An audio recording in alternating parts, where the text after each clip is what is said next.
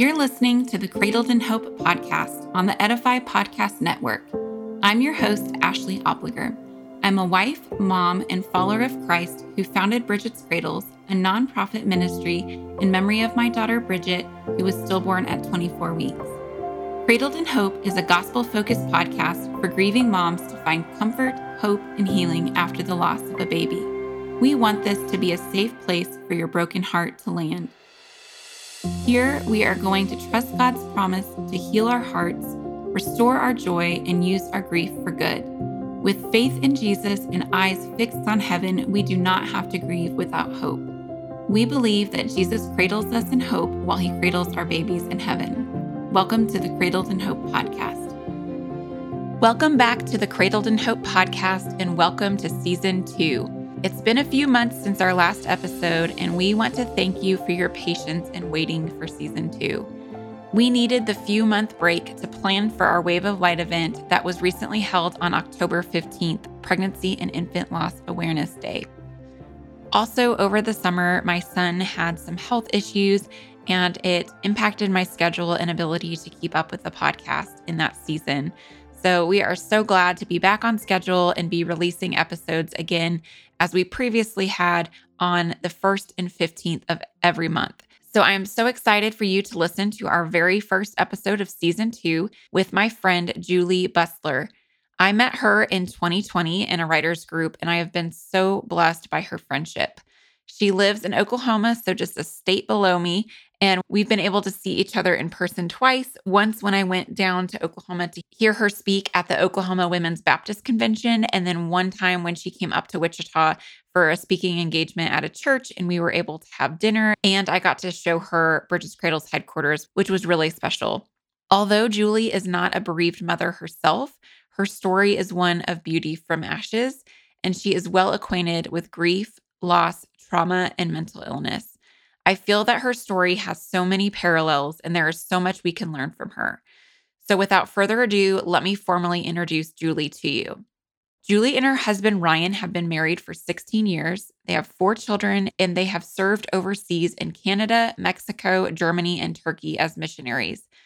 Julie is currently serving as the Oklahoma president of WMU and is active in the women's ministry at her church.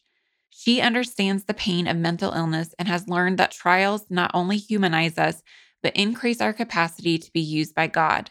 She loves to use her experiences alongside scripture to discuss and teach how to thrive in spite of mental illness, and that joy and sorrow can coexist. Her book, Joyful Sorrow: Breaking Through the Darkness of Mental Illness, came out this past year. I'm excited to unpack the message of her book and talk about how it applies to us as grieving moms. So let's welcome Julie to the podcast. Hi, Julie. Welcome to the Cradled in Hope podcast. So great to be here today. I am so glad you're here. We've known each other for 2 years. We met in a group for writing our books, and you have this beautiful book that I'm holding called Joyful Sorrow: Breaking Through the Darkness of Mental Illness. And I have just felt so convicted recently to have you come and share your powerful testimony with our audience, because you have been through so much in your life, and you have been an inspiration to me in how you vulnerably share your struggles with mental illness and how you've overcome with the grace and power of Jesus. And so would you introduce yourself and share about the message of Joyful Sorrow? So my name is Julie, and I'm married to Ryan. We've been married 16 years. We have 4 kids. We live in Oklahoma.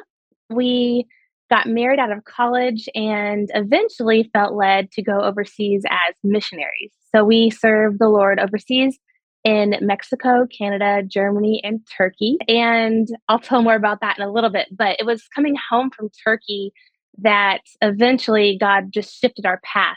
And he led me to start using a lot of the pain in my life for a purpose, and that was sharing out of the sorrow that there is still joy in the Lord, even if there's sorrow the rest of my life because of what I've been through. And so eventually God led me to write this book. It's called Joyful Sorrow. And the title comes from 2 Corinthians 10:6, where the Apostle Paul says that he was sorrowful, yet always rejoicing. And when I read that, it really resonated with me because I thought, okay, he is saying that sorrow and joy can coexist. And so finally, it was this aha moment that we are to be people of joy as followers of Jesus, but it's okay to also have sorrow. And so that is where the title came from. And it's about how I live and thrive as a woman of faith who does live with mental illness.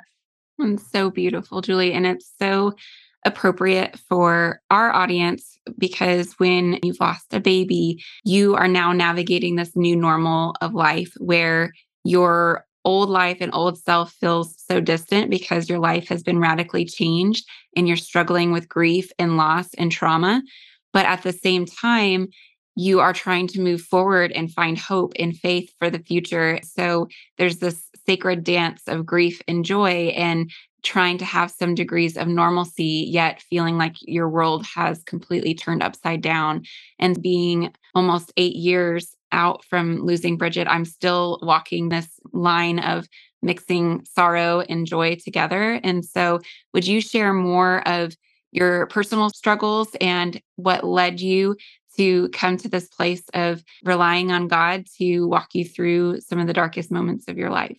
Yeah, so I think a lot of this really went down in 2018. But before I even get to that big breakdown, I have to go back in the story. So I had some trauma earlier in my life. I watched my mom die from cancer, and while it was a natural death and that she was sick and then died, it was very traumatic and it wasn't handled in the healthiest way. I grew up in a family where we really didn't talk about our emotions. The thought of going to see a counselor for help with hard things was never brought up. And so I thought that if you needed therapy, that showed a character flaw. Something's wrong with you. So when she died, I just had this ability to shove down all this grief and pain. And it was very traumatic. And so I just shoved it down and almost pretended like it didn't happen. And then, so I'm a freshman in college at this point. I went back to college and no one really knew what was happening. So that only fueled this isolation where I just kept it to myself. And on the outside, I appeared very happy, very successful. I'm in a sorority, I'm getting good grades. I get married after college. But then in my 20s, my dad committed suicide. And that type of grief, that is very traumatic. It's very unnatural. And I think that's what it must be like to lose a baby in that it's not the natural order of things. So, like when my mom died, while it was awful and traumatic, it was still expected because she's older than me. But with infant loss or with a suicide, it's very shocking and it's just not how it's supposed to be. Mhm. And so that grief was a whole different experience. It was very traumatic, very complicated. But again, I just shoved that down because I didn't know how to grieve. And I really needed someone to teach me how to do that, but I didn't know that. So I wasn't trying to be fake or wear this mask. But as a Christian, I didn't know it was okay to struggle. I didn't know that I could get help and I didn't know how to get help. So I just shoved it down. And with these two pretty big traumas in my 20s, that's still really young. My husband and I feel led by the Lord to go overseas as missionaries because we do love Jesus. I mean, I know the word at this point. I love the Lord. And my desire is for other people to know him too. And so I was able to compartmentalize all of this trauma. So we're overseas and we're there for about 6 years. And, there's like this element of excitement and adventure to our lives. We were in Turkey most of the time, and the Turkish people are wonderful. And the country is 99% Muslim. And so we're very different religion wise, but we loved living there. A lot of the Bible happened in the country. So that was exciting to see where the Bible took place. But eventually, my ability to pretend that I'm okay just ran out because we just can't do that forever. It's so unhealthy. And so what happened, because I really thought this is just how I'm going to live. I'm going to feel so sad and so in despair. But I just kind of felt trapped in that because I didn't know what to do. But I would go out, I would share about Jesus and then come home and be excited. But then eventually that would wear off and I would think, I'm telling people that there's hope and joy, but I'm so sad and I feel like there's no hope. And that's a really hard place to be. And so eventually, what happened was my mother in law came to visit us in Turkey. And it was so exciting to have a visitor because there is an element of isolation when you live overseas. So we were just ecstatic. And I remember watching her with my kids and thinking, they are all so happy and joyful. And I feel nothing inside. Like I was just to this numb point. Although I could smile on the outside, I felt nothing. And then this intrusive thought popped in my mind, and I had no control over it. I do think we have some control in what we do with it, but the initial thought just came into my mind, and it was, okay, now's a good time to kill myself because my mother in law is here and she can help get my family home and my body home. And hearing that right now, about 4 years later, that is a little shocking to hear. I'm because I don't feel that way anymore. I might still struggle with an occasional thought, but it's not like it was at all. But at the time, that was such a comforting thought. While it's irrational, it would alleviate this intense pain I felt. And so that made sense to me. And so I wrote a note and I was going to carry out this plan, mind you, as a missionary who loves Jesus and who loves her family. And so that's hard to wrap your head around. But I was going to carry out this plan and then I didn't. And I felt like a failure at the time. Now, while I'm like, thank you, Jesus, because that would have been the biggest mistake of my life, I can say that now with full confidence. At the time, the enemy who comes to steal, kill, and destroy wanted me to carry out that plan. I can say that with confidence. And so whenever I didn't, then I felt ashamed, like a failure. So that's a lot of irrational thoughts in my head. So I knew if I didn't do something that I wasn't going to survive. And this thought, it wasn't the first time I had a thought like this. These irrational thoughts really began as a teenager when my mom died, and they started out really like innocent, if you will. They are dangerous, but I didn't recognize them as dangerous because they were so nonchalant. And it was things like, oh, I'm so sad. I just wish I wasn't here. Or, man, if I got in a car accident, that would be okay. Or if I didn't wake up in the morning, fine with me. But, 20 years later, those thoughts, I never took them captive because I didn't understand how to. And there was a real mental illness that was not being treated. So eventually those thoughts snowballed into plans. And so that's why I'm a huge advocate for getting help at the first sign of a thought like that, because I want to help you not go through what I did. I waited way too long. And so what happened, I knew I needed help. And I, by the grace of God, confided in another missionary. And the reason I had the courage to go to her is because I knew she loved the Lord, but she was very authentic. And she had told me about a different trauma that she had been through and how that produced PTSD. And so I remember thinking, okay, she gets it. She gets real life, the hard stuff that we all go through. She's not pretending like life is okay for everyone. Yet I see joy in her. And so that gave me the permission really to be real with her. And I think that's so important that we stop pretending like we are all okay because it's not true. And so I just told her enough to say, like, I think I need help. I think I'm really struggling. And she knew enough of like warning signs and just what to look for and depression and PTSD. And she knew enough to recognize my need for help. And she said, Julie, I think you should tell your husband. And that was terrifying for me because I have this wonderful, godly husband who loves me dearly and I love him. But he didn't know how bad I was struggling. And I wasn't trying to be deceptive. It's that I was just trying to survive. But now I suddenly have to be like, hey, Ryan, I want to die. And that's a very terrifying conversation. But I told him enough to where he took action and he became an advocate, which was also necessary because I was so wrapped in darkness and sickness that I didn't even know where to start. So he made an appointment with a psychiatrist. And that was really the beginning of me finally getting help for these struggles. My goodness, Julie, you've been through so much, and I'm so sorry for the loss of your parents. It's so much grief and trauma there. And what you said about the natural order of things, I just resonated with that statement so much because as a mother, you never expect to drive behind a hearse with your baby's casket in it. You never expect to bury a tiny little casket or have a funeral for a baby. That's just not how God intended for this earth to be. And so I know that all the moms that are listening can resonate with that because it's not the way it's supposed to be. And it does cause a lot of trauma. And I do see so many PTSD symptoms in myself from what I went through and from so many of the other moms that I've walked this journey with, because there is a lot of trauma around the loss of a baby. Even an early loss, a miscarriage at home can be very traumatic. And then that can spiral into these thoughts. And I know for myself, you mentioned like innocent thoughts. And even in support groups, I'll hear moms say things like, I just want to be with my baby. I just want to be in heaven, but I'm not suicidal. Like I'm not actually going to try to take my own life, but I really would be fine with dying because I just want to be with my baby. And that sounds innocent enough. And I've felt those feelings and I've said those things, but there is that deeper sadness and trauma that's going on. And I think you're wise to say, oh, those are little warning flags of I could potentially spiral down and have deeper and darker thoughts.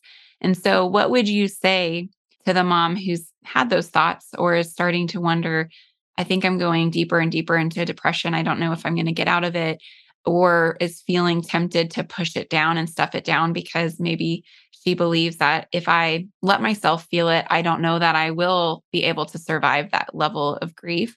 What would you say as the next step, the next thing to do? Well, I think number one, it's so important to learn what trauma is. So that was part of the problem is that I didn't know what trauma was. And so when something would trigger me and I would go into like a fight or flight or freeze mode, I wouldn't understand why I was reacting a certain way. So once I started learning about trauma, which really, let me just define it, trauma is when something happens that overwhelms the nervous system and it alters the way that you process and recall memories. And so it's really when something happens it's so horrific that it's beyond your ability to cope. And we know through trauma experts that our bodies store trauma. And so an example of this would be like if you are, say, a 4-year-old and you are abused by a man wearing a blue shirt, your body is remembering how you're feeling in this moment. It's remembering the details and it's storing that away. So, say you're a 30-year-old who loves Jesus, who's going to church to worship him, trauma's not even on your mind. And out walks the worship leader in a blue shirt. Your body's going to remember that trauma. And you might not even put it together, but it will start reacting. You might feel the need to flee the scene. You might feel the need to fight or to be aggressive or to hide or to cry, or you might have stomach pains. There's all these different ways that your body reacts. But if you don't understand, okay, this is a trauma response, these feelings will pass, and these are my coping mechanisms to start putting into play, then you're left feeling like, what's wrong with me? Maybe I'm not a good enough Christian because you aren't understanding what's happening. And so I've needed therapy. I've needed a professional counselor to teach me about trauma so that I can learn to recognize what's going on in my body. Then I know better ways to cope. And whenever we press down the trauma, eventually this will come out sideways. And so if I'm pressing down this grief and I don't want to feel it, I'm going to have these different ways that I manage it. And that might come out in perfectionism. That might come out in alcohol or in drug use or in, for me, it's suicidal thoughts. It could come out in exercising, like obsessively. And those are ways that you're trying to put out this fire in your brain to not feel the pain. But whenever we realize those are unhealthy coping mechanisms and we, through therapy and through the word of God and through hope in Christ, start to work through the grief in a healthy way, it hurts. But eventually that grief will get easier and it won't be so overwhelming where it hijacks you all the time. hmm And that's something I like to talk about a lot is the amygdala hijack. I'm sure you're familiar with that. Is the little amygdala, which is in the back part of your brain, it's responsible for the fight, flight, or freeze response. And that's where emotions are regulated. Whenever you have gone through trauma and you have a trigger. So some examples of triggers for moms who have lost a baby would be like walking in Target and seeing the baby aisle, or a notification on your phone that you are supposed to be 36 weeks today, but you are not 36 weeks because you experienced a miscarriage or stillbirth earlier, and your pregnancy app is still showing you these notifications. So those things can be triggers, but your brain is going to respond to that.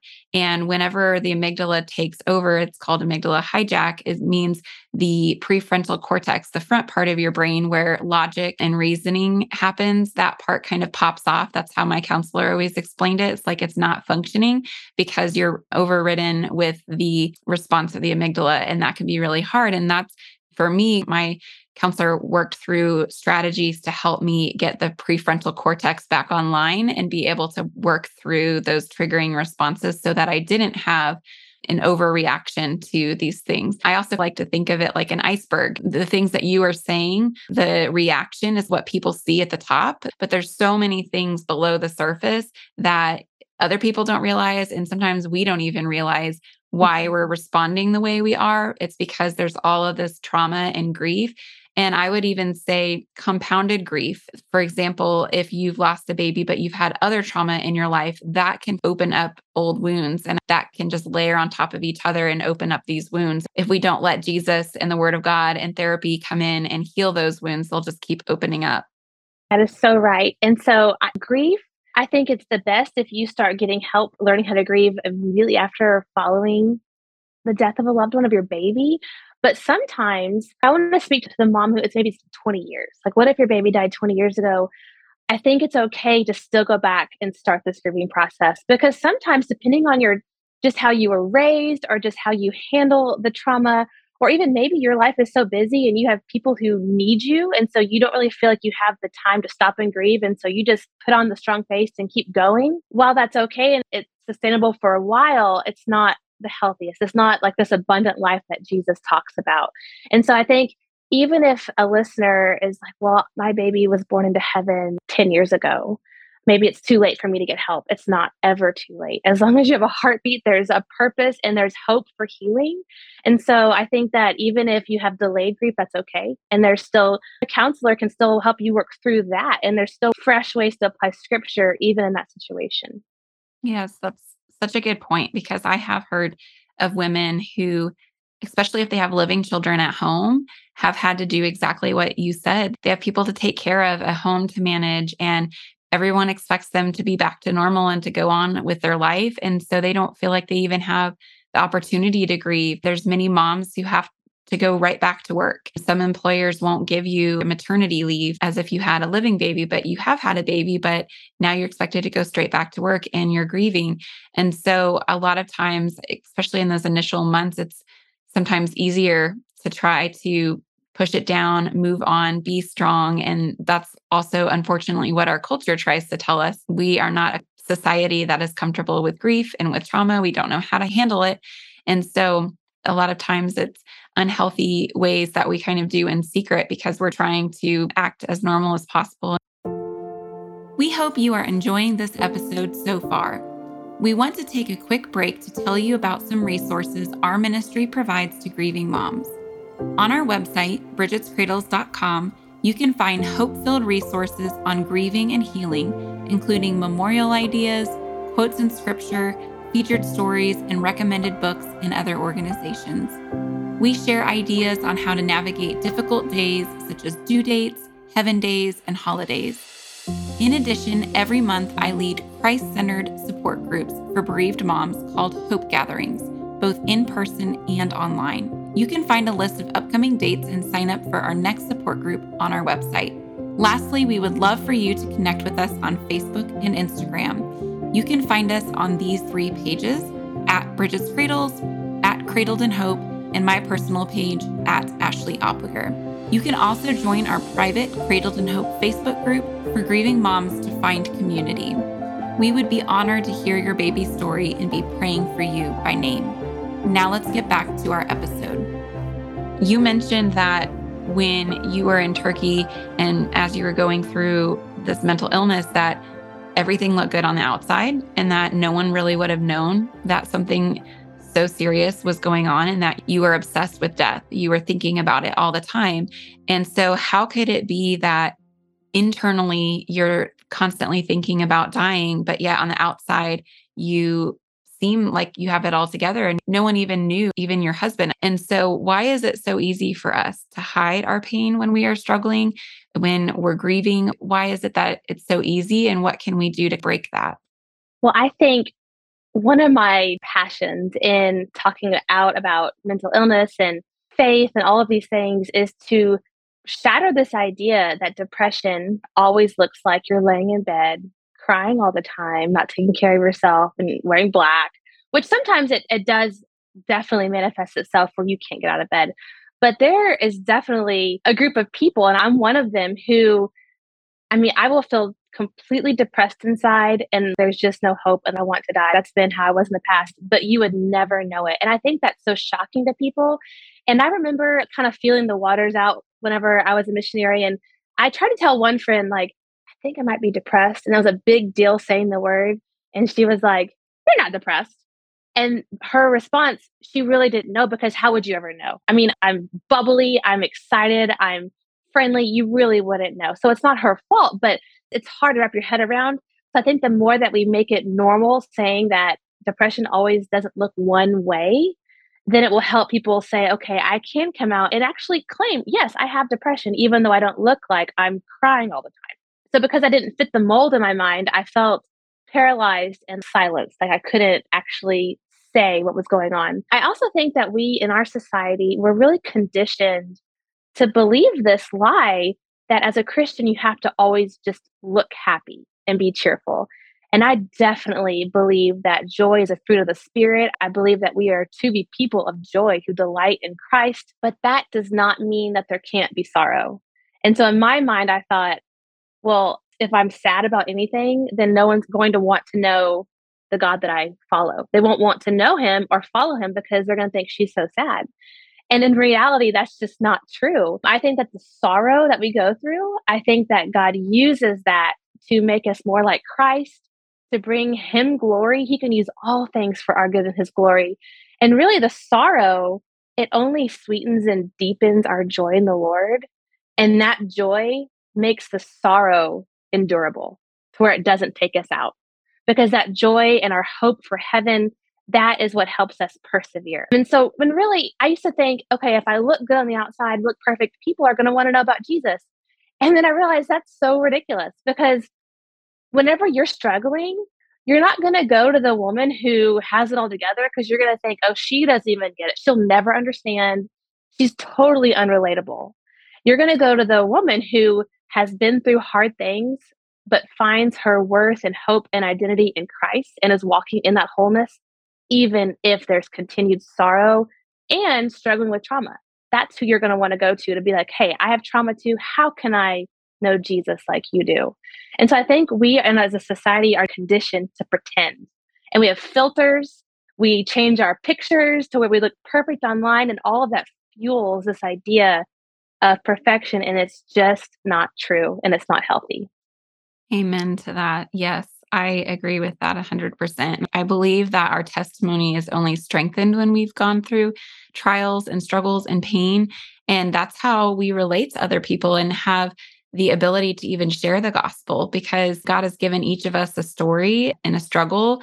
And that is what God will use to reach other people. And so for me, I'm able to speak to other women who have lost a baby. And for you, you're able to speak to people who are walking through mental illness. And even though these are things we would have not chosen for ourselves and for our lives, this is how God is using us to share the gospel. And I think that both you and I would say we would find a way to share the gospel with anyone, anywhere without this struggle. But this is a very specific way where he's giving us a specific place and people to minister to. And so even though you've been a missionary and you've been on the mission field and been out sharing the gospel to other people groups and religions and everything, God has used your specific life story and struggle to relate to all these women that are going through mental illness and may have different stories than yours, but can relate to you because of what you've gone through. And I think it's so beautiful how Jesus does that and how he uses our pain for purpose. So would you share how God has brought good from this trauma and from the loss in your life? I will. And I am definitely seeing the goodness of God in this really ongoing trial. But I have to go back a little bit because it took a long time to get here.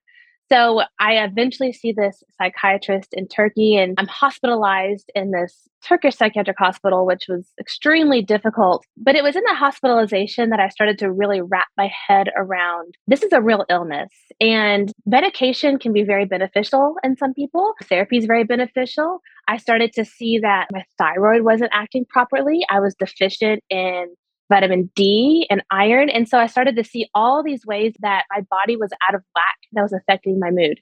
And so I think God let me walk through this whole season of, I was rehospitalized several times. And I think that was important because I will meet people often who will say, well, I've been in a psych ward. There's no way God could use me.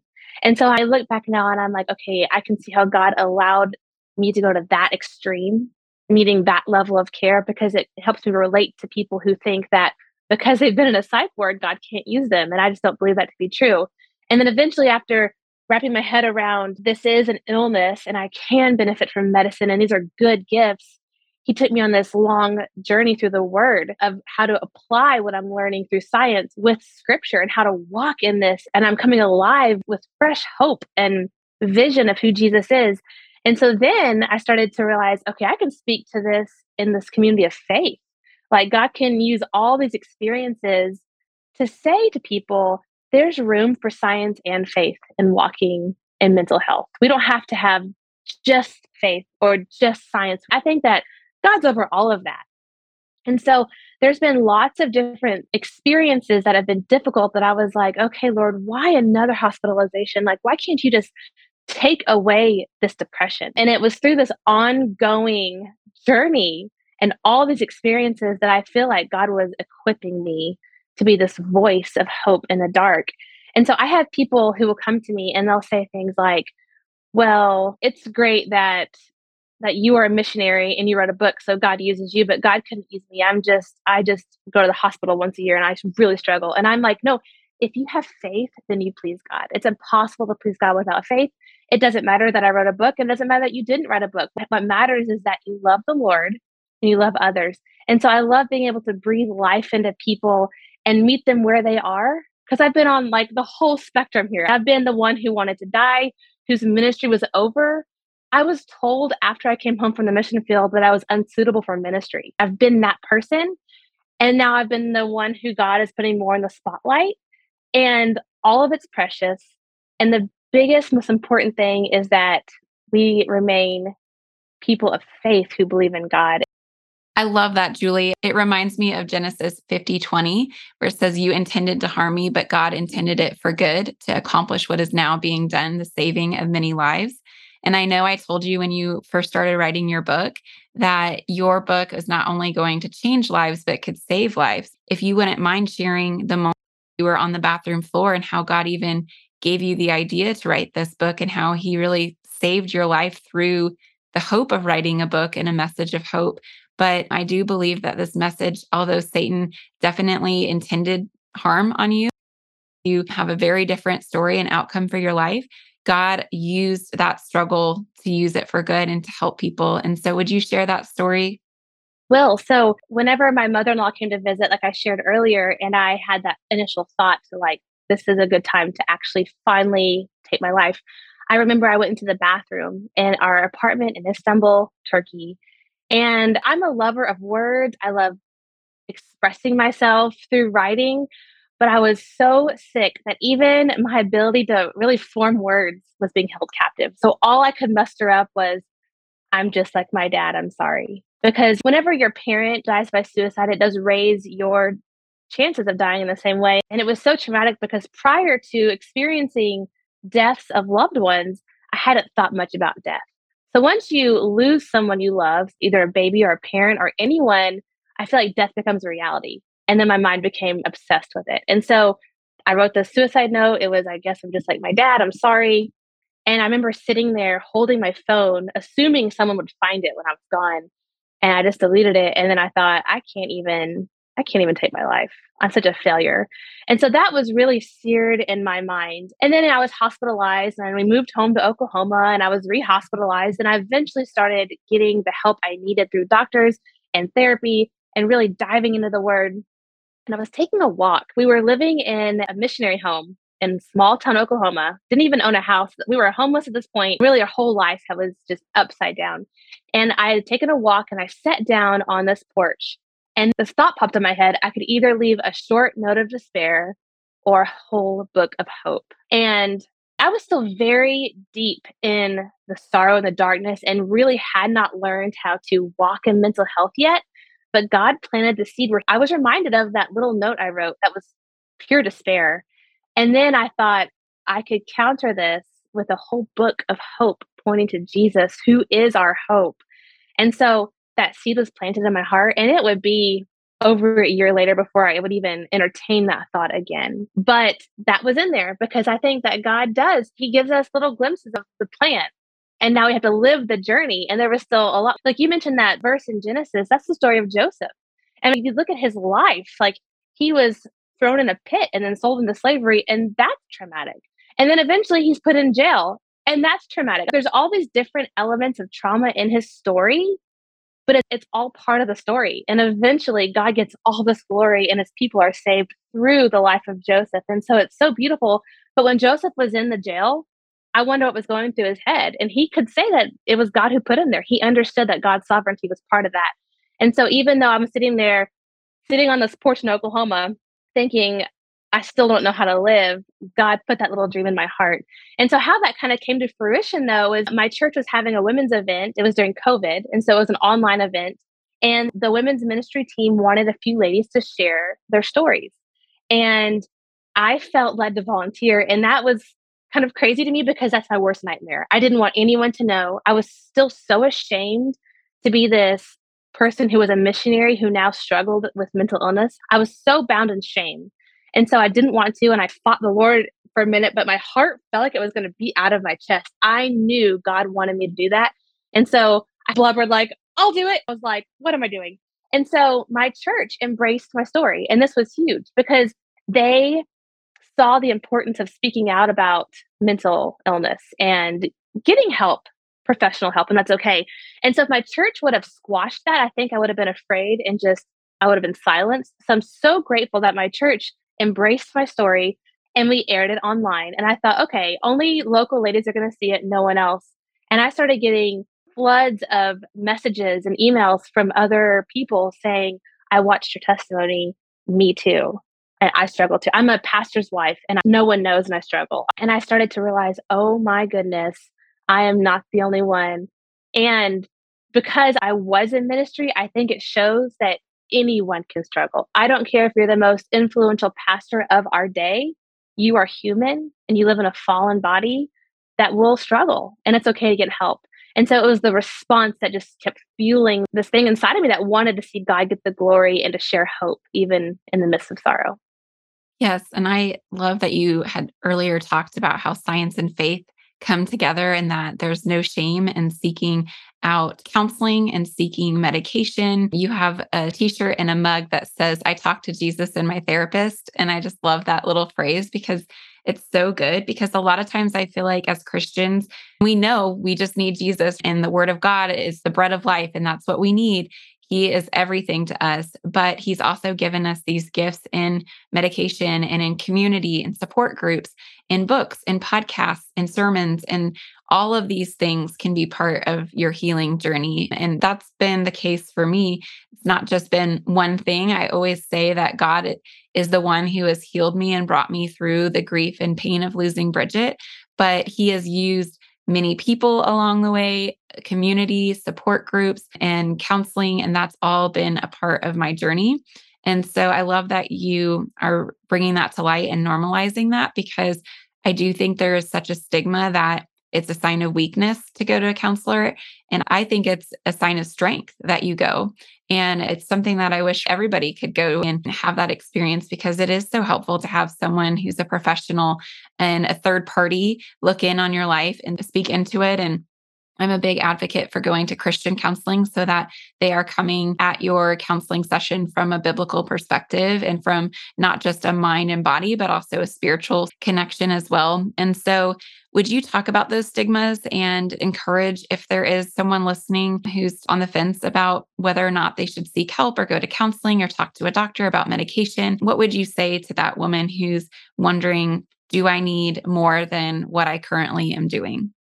Yes, and I think the best way to speak to I'm gonna take therapy, for instance, is to let me give you an example of something I learned from a licensed professional counselor and then how I applied it with the Word of God. And so there are these thoughts that we call in therapy cognitive distortion. And so I didn't learn this phrase in scripture. This is something that a therapist taught me. And so a cognitive distortion is an irrational thought that can influence our emotions and it can be pretty extreme. And so one of those is a should statement. And I was very guilty of should statements. I still do occasionally, but I catch myself. So I would be sitting in the therapist's office and I would say, I should have done this. So, for instance, I should have noticed my dad was suicidal, or I should have noticed my baby wasn't moving and gone to the doctor sooner, or I should have eaten this, or I should have done this, and then the outcome would be different. And that kind of thinking, it puts this unreasonable demand and pressure on you, and it makes you feel guilty like you failed.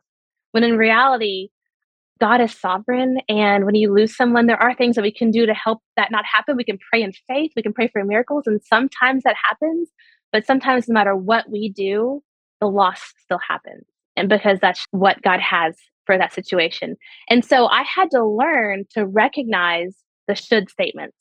So then, as I would recognize them through therapy, taught me I would apply the scripture and I would think, okay, I should take this thought captive and make it obedient to Christ.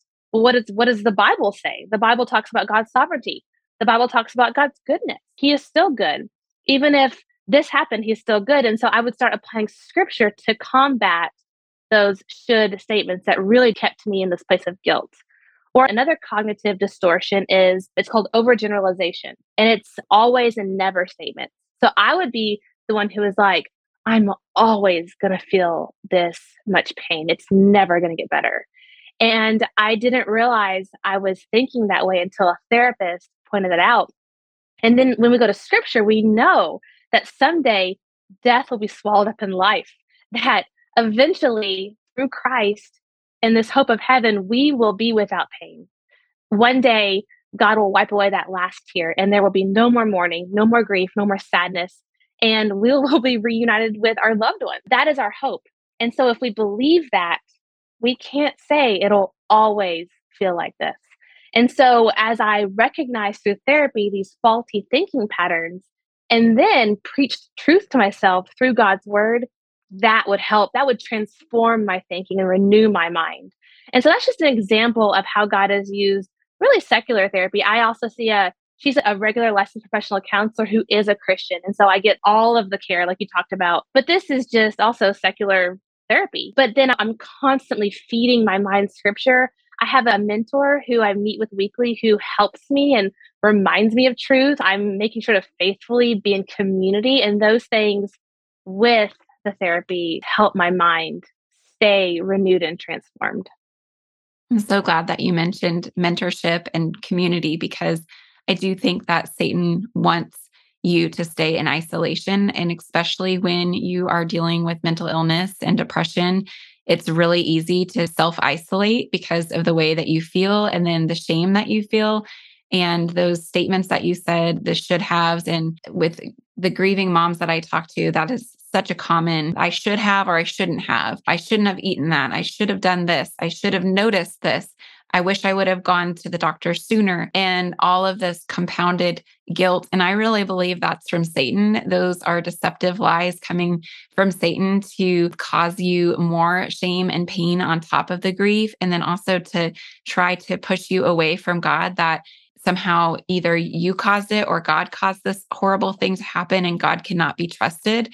And that's why it's so important, like you said, to bring everything back to scripture, to know the truth of his word, to know that he's good, that he's sovereign, that he loves us, that he cares for us, that he's faithful, because that is what Satan does not want us to know, because in that power of God's word is where we find healing and we find hope. And we know that we get to be with our babies forever in eternity, and that our lives are just a vapor in the grand scheme of eternity. And so anytime Satan can use any of those cognitive distortions to keep our mind away from the truth of God's word, he's going to do that. And so being mindful and self-aware of that, recognizing it, like you said, your counselor was pointing that out. For me, it's been helpful for me to recognize when Satan's speaking to me and be like, that's not from God. That voice was not from God. That thought was not from God, because it doesn't align with his word and his character. Sometimes it can be hard because Satan is very conniving and tricky and he twists scripture. But the more that you're in the word, the more that you can recognize God's voice versus his. And so thank you for bringing that up. And so I want to transition now and talk about one of the chapters in your book is titled A Thorn in My Mind. And you're referencing in 2 Corinthians chapter 12, when Paul is talking about this thorn, this messenger of Satan that God has allowed in his life that's basically tormenting him. And he asked God 3 times. He pleaded with the Lord to take it away from him, and he did not. And so you talk about mental illness being this thorn in your mind. Would you elaborate on that? Yeah. So this was one of those lessons when I came back from Turkey and started seeking the Lord, he faithfully brought me to. I wasn't even trying to read this and the scripture and make it fit in my narrative. But as I was reading it, it was this big aha moment. I thought, okay, there's something that Paul is dealing with and it's tormenting him that he's begged God to take away and God hasn't. And so immediately I thought, I've begged God, please take away this depression, these flashbacks, this PTSD, and he hasn't. And so then I thought, okay, so why would God, it says a messenger of Satan. That's what it calls the thorn. And so that kind of made me stop and scratch my head because I'm like, why would God allow this messenger of Satan to do this? And as I started to like look at the text and pray about it and dissect it, I realized this is brilliant. So the thorn was given to combat pride. So Paul had all these amazing revelations with God, and he had every right to boast with this awesome experience. But in order to not boast and to humble him, God allowed this problem, this thorn in the flesh, to be in Paul's life to keep him humble and dependent. Well, pride is straight from Satan. That is, I mean, whenever I was trying to just do life in my own strength as a missionary, trying to just suck it up and keep going, that is working in my own strength. And eventually that just ran out because we are called to be dependent on God.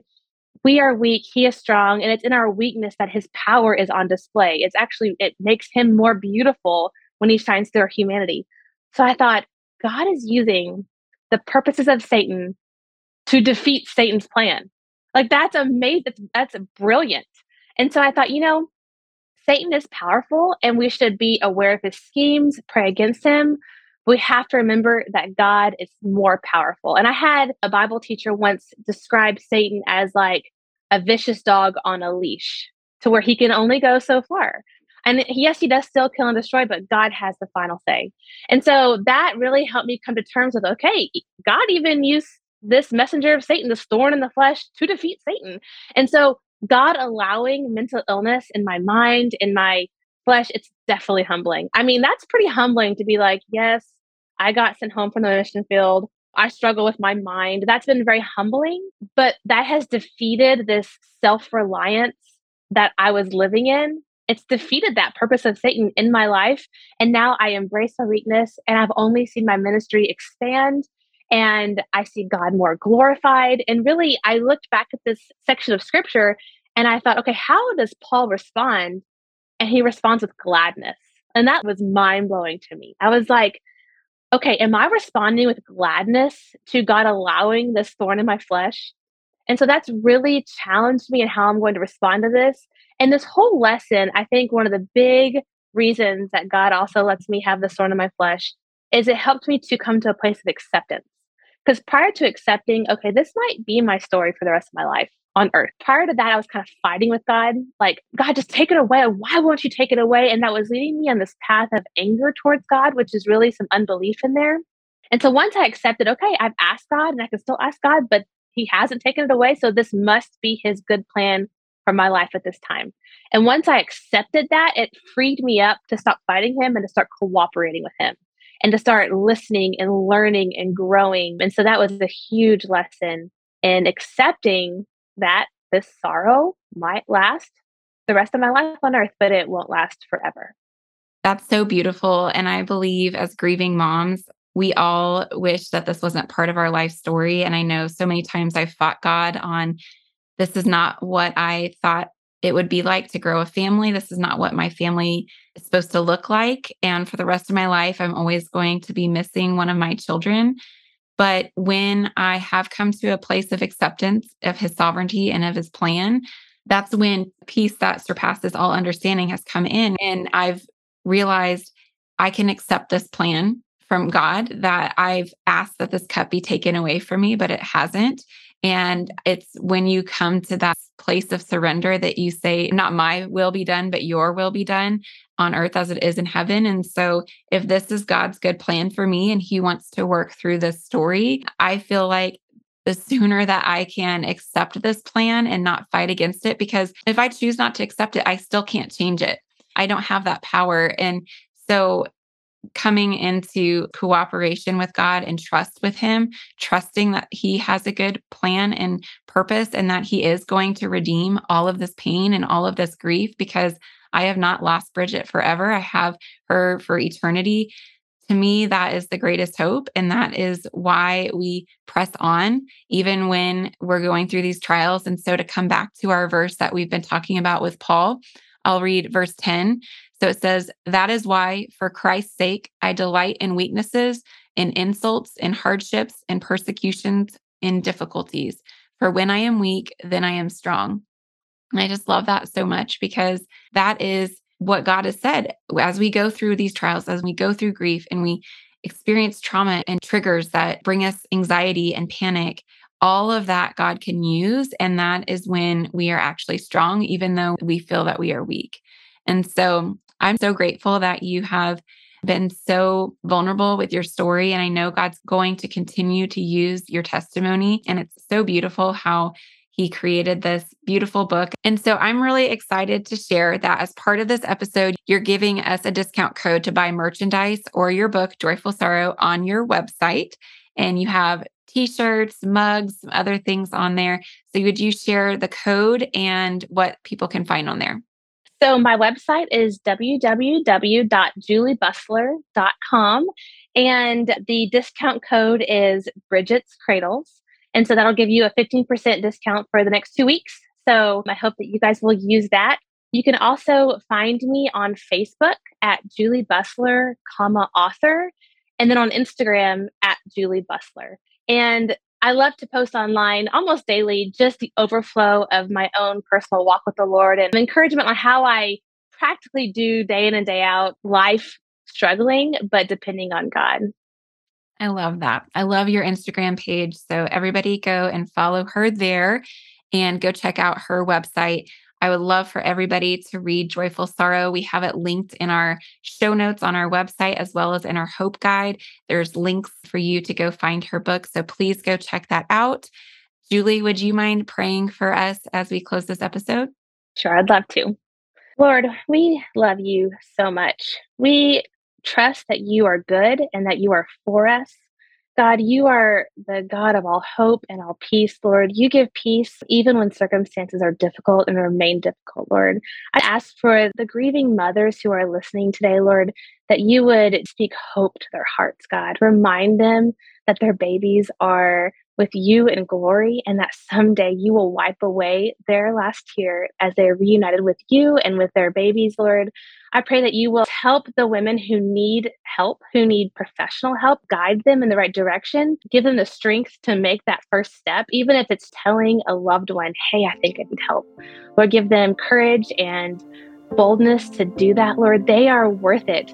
God, they matter. And I know that you delight when we walk in mental health and then when we love you with all of our heart and soul and mind and strength, Lord. And so we love you, we trust you. And I pray that you will continue to bless this ministry. And it's all for you. In Jesus' name, amen. Amen. Thank you so much, Julie. Thank you so much for having me. Thank you for listening to the Cradled in Hope podcast on the Edify Podcast Network. We pray that you found hope and healing in today's episode. Don't forget to subscribe so you don't miss new episodes when they release on the 1st and 15th of every month.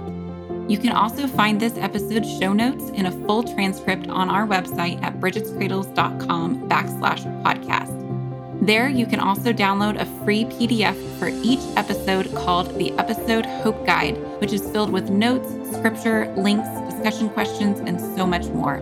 Be sure to leave your email address so that we can keep you updated on podcast episodes, upcoming support groups, and other hope-filled resources.